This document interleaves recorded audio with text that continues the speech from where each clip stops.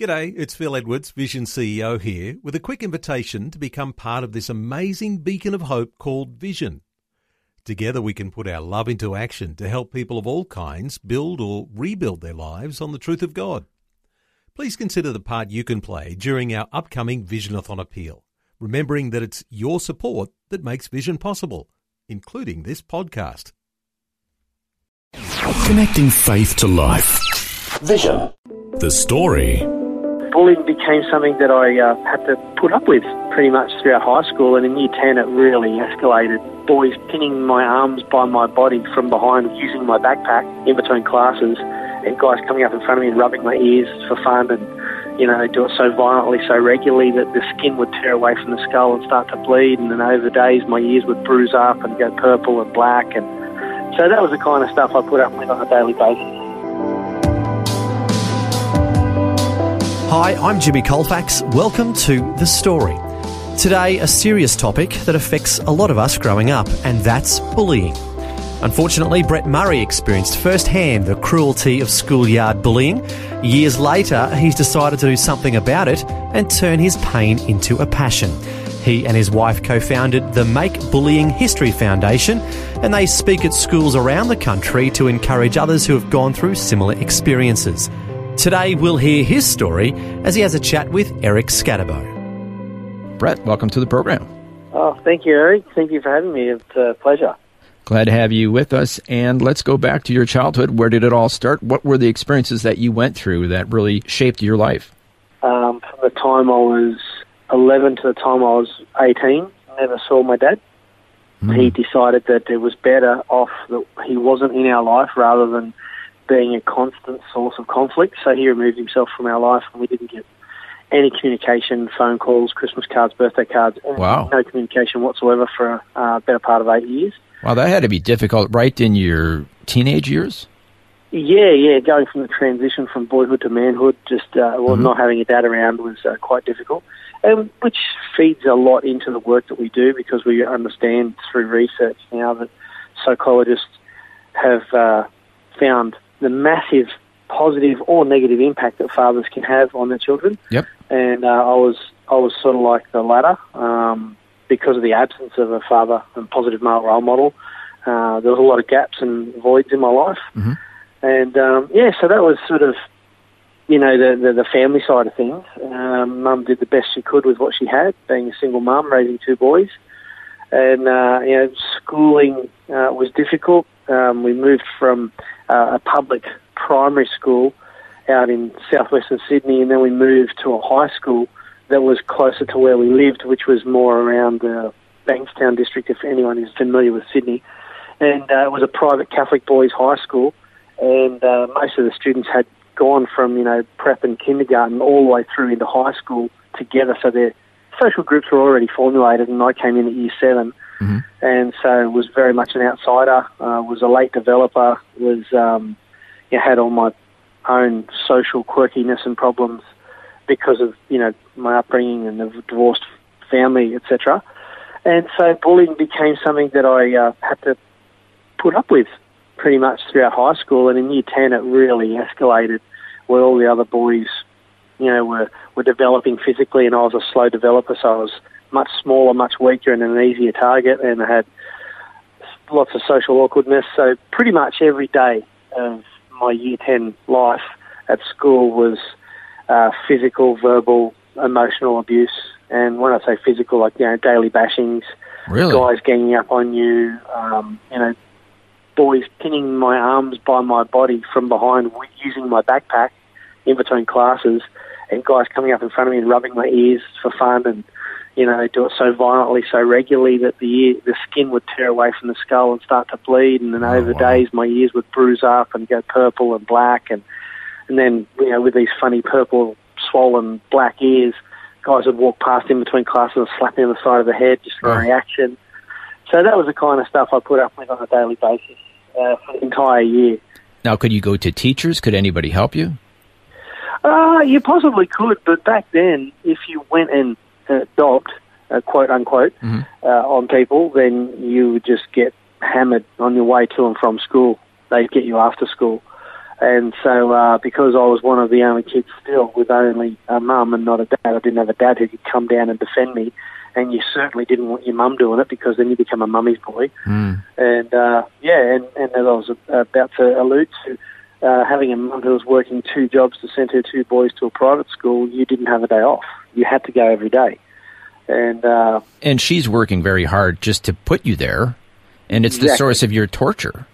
Yeah, and it's funny because it wasn't until decades later that I shared these experiences with her that she didn't realise the torture I was going through. But as a young kid, you don't want to heap more burden onto your parents, so you just sort of, I suppose, to use a common saying, you just suck it up and go through it, and thinking that this is normal, this is your lot in life. So what lasting impact did that have on you?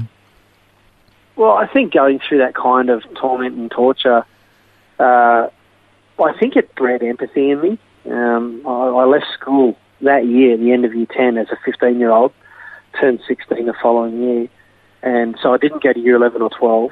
The bullying actually had a massive impact on my education, and I really wanted to escape. So, I went from being, this little kid being bullied and bashed and everything in year 10 to the following year I left home. I wanted to get out of my neighbourhood. I moved to the south coast of New South Wales, and it was through Christian Surfers. This is where I found faith initially. It was through Christian Surfers that year. Oh, tell us about that. Yeah, 1989, I sort of started to, because surfing was always a passion of mine, I started hanging out with a group called Christian Surfers, and there was something just dramatically different about these guys. They didn't treat you with disrespect or dishonour. They just had this spirit about them. And now I know how to say it, but back then it was just something different about these guys. And I wanted to be like them. So I thought just going to church made you a Christian. And then these guys explained about having a relationship with God and everything, so I decided that's what I wanted.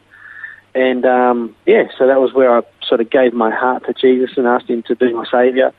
And, that sort of changed the direction of my life, and through Christian Surfers I was able to move down the south coast and live with a couple of Christian guys and live the dream, working in the surfboard industry and, going to Christian Surfers meetings and joining a really cool church and really sort of changed the direction of my life. Yeah, I wanted to ask you, obviously you did not have a earthly father, or at least he was absent from your life.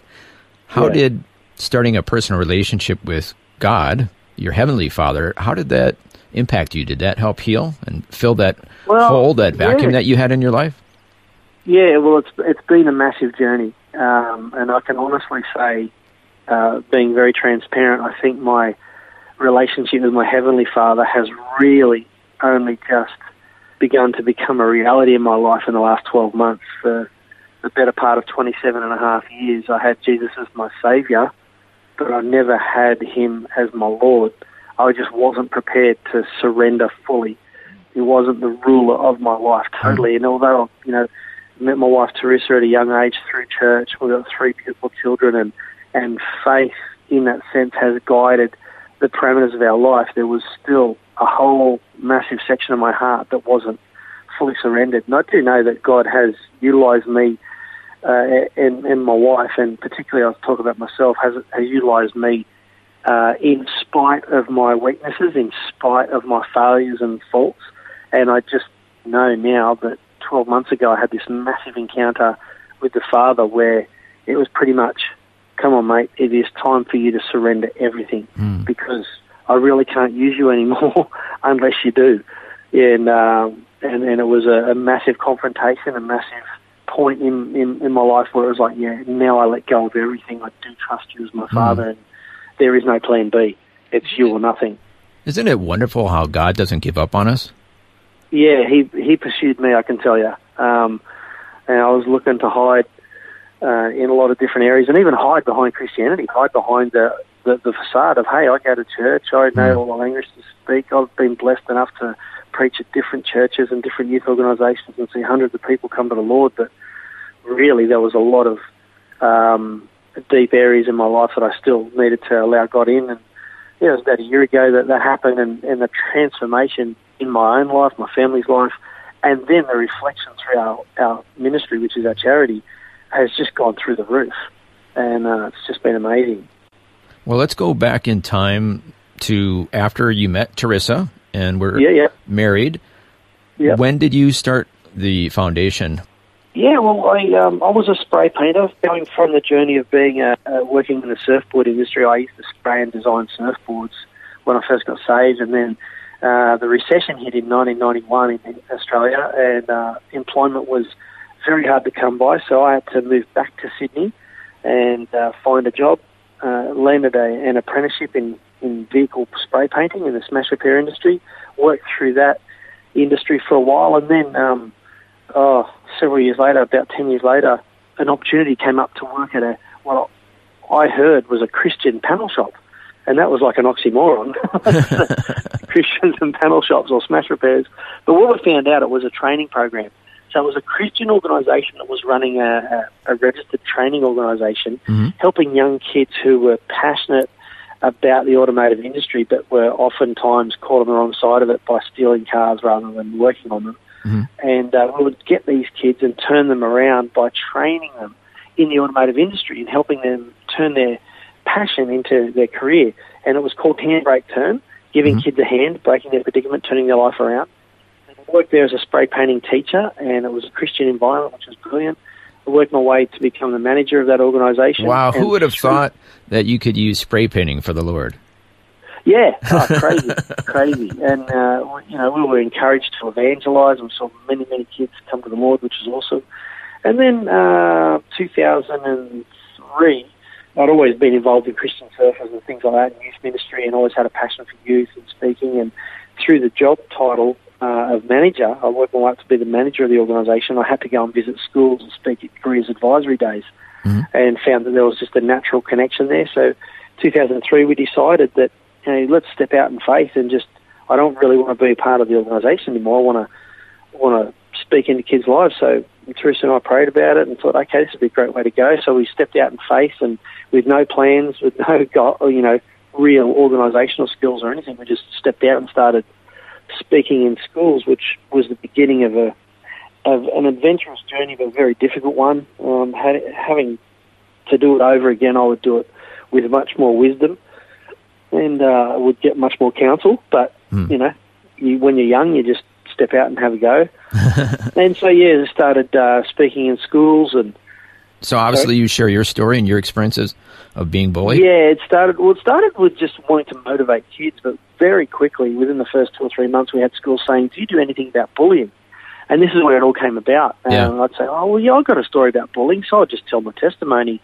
But, you couldn't do the Christian thing because a lot of schools don't want to hear that. So I just had to find a way of sharing a story of hope that fit within the curriculum. And bullying was something that the schools were increasingly needing to deal with. So I just said, well, this is my story, and tell it, and kids would be in tears, and schools would say, wow, that was amazing, can we have to come back? And it just rolled out, and it grew from there.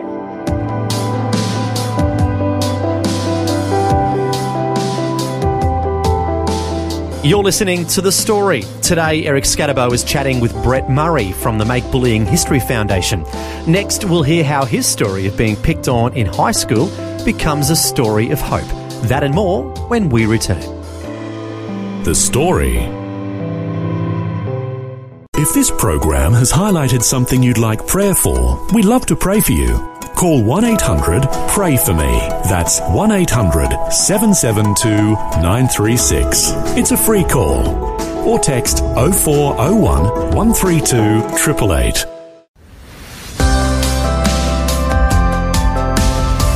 Hi, I'm Jimmy Colfax, and this is The Story. We're continuing with Eric Scatterbo chatting with Brett Murray from the Make Bullying History Foundation, and he's sharing his story of being picked on in high school. Next, we'll hear what happened after high school and how everything turned around for him. Well, I suppose that the hope came when I left school. There was no end in sight while I was still at school, so I left school and I got saved. And I gave my heart to Jesus and started surrounding myself with different people. I removed myself from the bullies, and at the end of the day, hope comes from Jesus, and that's where my hope came from. And I started to realise that I had value outside of my talents and abilities. And I suppose that's where the juxtaposition came, where I had this knowledge about Jesus and I read the scriptures and all that sort of stuff, but being on stage all the time, speaking to tens of thousands, hundreds of thousands of kids over the years, pride got in the way and I started to believe my own press. I was on TV, had TV series, and started to think that I was the man, and started to believe that I didn't need to read the Bible anymore, and so on and so forth. So, yes, life began to sort of go into cruise mode in a sense, and it was all about me, and that's where I think the confrontation of, Terrisa and I started the foundation 3 years ago, and we believe this is where we needed to go. We needed to turn it from just us speaking about bullying in schools to actually have a structure, become a fully fledged charity, and start really doing things on a much higher level. And we were doing great things. We were seeing bullying reduced in schools over, well over a decade, and we were, very rapidly beginning to be known publicly as the number one bullying organisation. And I'd written books and been published several times, and it was just looking fantastic, and we had the mind share of the general public through media. So while this is all going on, there was still this journey happening in my life where I just really believe that God was just hunting me down, saying regularly, I need all of you. I want all of you, not just three quarters. And even though the success of the charity started to really blossom and we really started to function, I think I've got to give credit to Terrisa, because she really stepped up and said, right, now we're a fully fledged charity.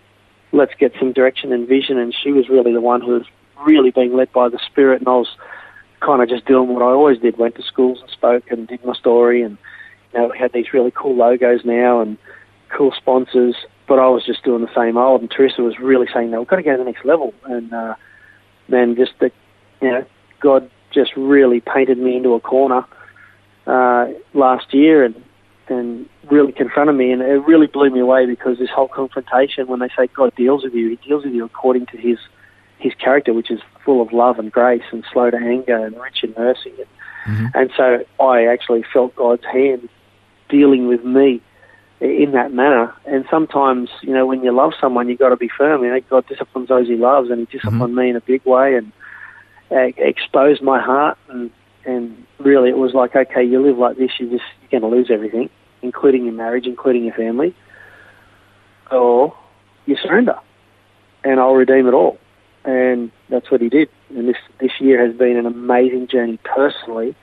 And God spoke to both Terrisa and myself, and mainly to Terrisa, giving us direction again, because I just really needed to get on my knees and just, start from scratch kind of thing. And we got some direction, focus on our relationship with him this year, and focus on our relationship with each other, and don't chase any work, any partnerships, just let him do it. And this has been the most successful year of our life in our family, spiritually, and with the charity. The charity's just gone through the roof, and it's been amazing. I was going to ask you, what do you think people can learn from what you've gone through?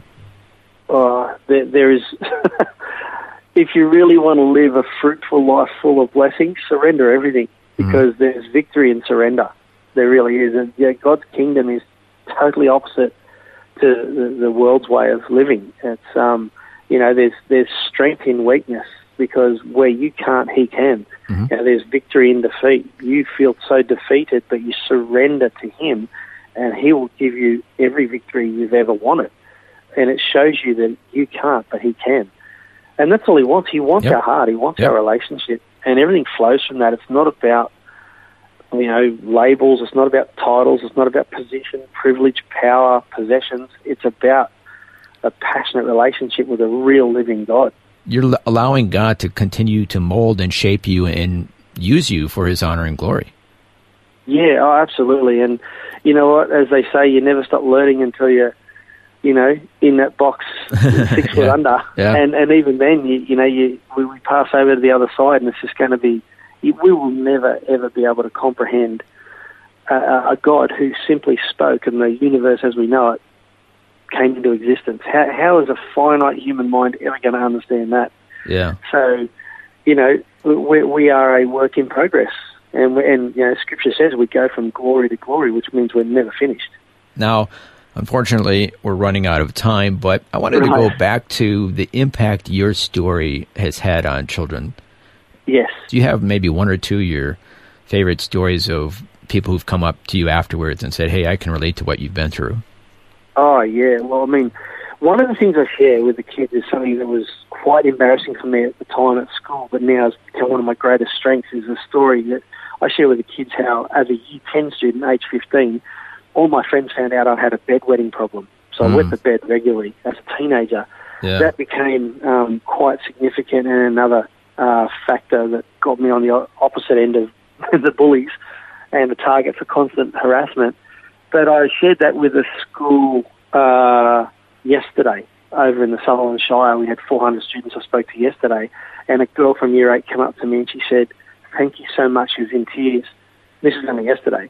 Wow. And she said, I have a bedwetting problem, but I'm getting better and I'm almost finished. I haven't wet the bed for a couple of weeks now, but thank you. You're the first adult I've ever heard say that they used to wet the bed as well. And just knowing that by sharing your weaknesses, you're actually given hope to other people. And that's one story so recent. And there's been hundreds, literally hundreds of young people that have reached out to us. But there's one particular one at a school called Billabong High in the rural regional area of southern New South Wales, and reached out to us. We delivered a seminar, spoke about bullying, etc., and delivered our work. And this young person reached out to me a couple of nights later. It was midnight, and I get I know the time because the time was recorded on the message via Instagram, and I read it the next day, where this young man had said, you came to my school, Billabong High, I heard your story, and he said, I realise I'm one of the bullies. But you know what? I've realised I don't want to be a bully. It's not cool. And I've actually apologised to everyone that I've ever bullied, and I don't want to be a bully anymore. So thank you so much for changing my life. And these are 15, 16-year-old kids that are having a revelation. Obviously, we believe it's the Holy Spirit touching them, even though we're not mentioning Christianese type of talk. Yeah. We're still mentioning or sharing a message of hope. And it's going in, and God's doing a work on their lives to the point where they're making decisions to change the direction they're going, and obviously having a positive domino effect on the former victims that are now, having their bully apologise to them. So we've got hundreds of stories like that. Yeah, that's fantastic. Why do you think so many people are bullying these days? I think it comes down to the dysfunctionalism of the family unit, or the disintegration of the family unit, lack of positive male role models, and I think that the attack on identity, when people don't know who they are and where they come from, they don't feel like they have any purpose, and they feel like they don't have any value. When you don't have any value, you feel like everyone else is a threat. And when you're threatened by things or people, you tend to attack them. And that's probably in a nutshell, although bullying is such a multifaceted subject, it's not that simplistic, but I really do believe it's the lack of positive male role modelling, disintegration of family unit, and the attack on identity. And we've got generations of kids now growing up just really not knowing who they are and what their value is. But isn't it interesting that by putting your faith in our Heavenly Father, all of those issues that you just mentioned are all dealt with to a certain extent? Absolutely. You know your identity. Absolutely. You're a child of God. You know you have value. You're a son of the King. Having a lack of value. You know that you're priceless. Jesus died for you. They're all dealt with if we truly can get it into our heart what He's done for us and how He feels about us. Oh, absolutely. I mean, Jesus is the ultimate answer for bullying, for sure. I mean, if we had unlimited resources and we didn't have to rely on funding and we could go wherever we wanted, however we wanted, it would be just full-blown gospel preaching to stop bullying. But unfortunately, there's majority of schools don't allow that. So we find a more wise way of being as wise as serpents but gentle as doves. And we come in and we share a message of hope that, as the scripture says, one plants, another waters, and it's God that gives the increase. And we just know that through our charity, at least, we're the ones who are sowing the seeds. Mm-hmm. Any final comments before we let you go? Oh, I just want to thank you for the opportunity to share with the audience our story. And if people are listening, if they could pray for us, that'd be phenomenal. If they want to know anything more about us, just go to makebullyinghistory.org, which is our website. Yep. And and just for those who are listening, if you haven't before, and you really need to consider, accepting Jesus as your Lord and Saviour, do it, because there's no regrets. But Lord simply means ruler of life. You've got to give him everything. But by giving him everything, you never come second by putting God first. Well said. Thank you so much for sharing with us today. Pleasure. Thanks, Eric. That was Eric Scatterbo chatting with Brett Murray from the Make Bullying History Foundation, sharing his inspiring story and spreading a message of hope to children who have been the victims of bullying. And what's neat is he's not only helping victims, but is also convincing bullies to stop hurting others and apologise for what they've done, thus breaking the cycle of pain. It's fantastic. If you'd like to learn more about Brett and his organisation, the website is makebullyinghistory.org. That's makebullyinghistory.org. Well, thanks for joining us. I'm Jimmy Colfax, encouraging you to share your story with somebody today. Next time on The Story. I was bullied as a child. I was pretty much called a piece of dirt. Really? So I believed that. I didn't value myself. I didn't value the gifts that God had given me. And I just thought for people to like me that I had to buy their love. Maz O'Callaghan from Canberra was bullied as a child and felt like she had to buy other people's affection.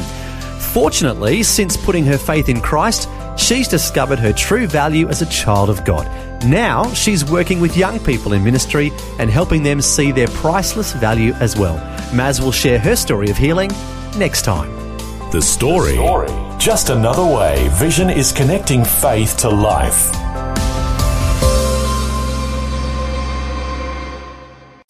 Before you go, thanks for listening. There's lots more great audio on demand, or you can listen to us live at visionradio.org.au. And remember, Vision is listener supported. Your donation, large or small, will help us continue connecting faith to life for hundreds of thousands of people across Australia and around the world. Learn more or donate today at visionradio.org.au.